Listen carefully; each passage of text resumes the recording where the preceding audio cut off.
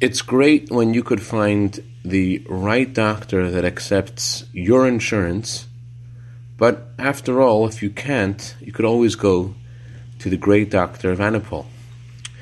Good morning.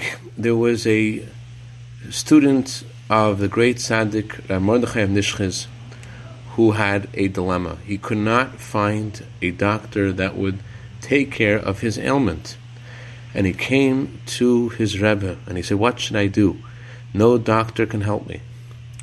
So the tzaddik responded, "You should go to the great doctor of Annopil."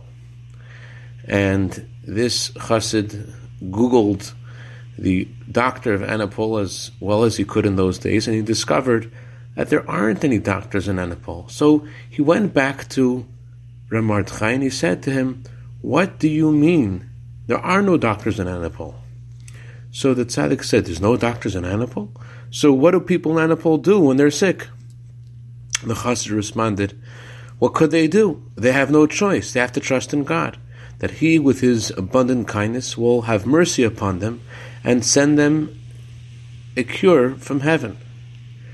So Reb Mordechai said to him, "That is what I meant when I said to you, you should go to the great doctor of Annopil.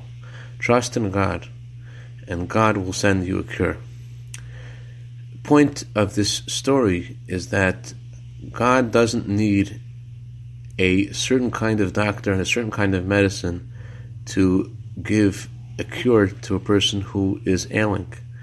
And by our trusting in God and thinking good, we bring the blessing down in a revealed, palpable, tangible way. It's the trust in the great doctor of Annopil that brings the cure. Have a wonderful day.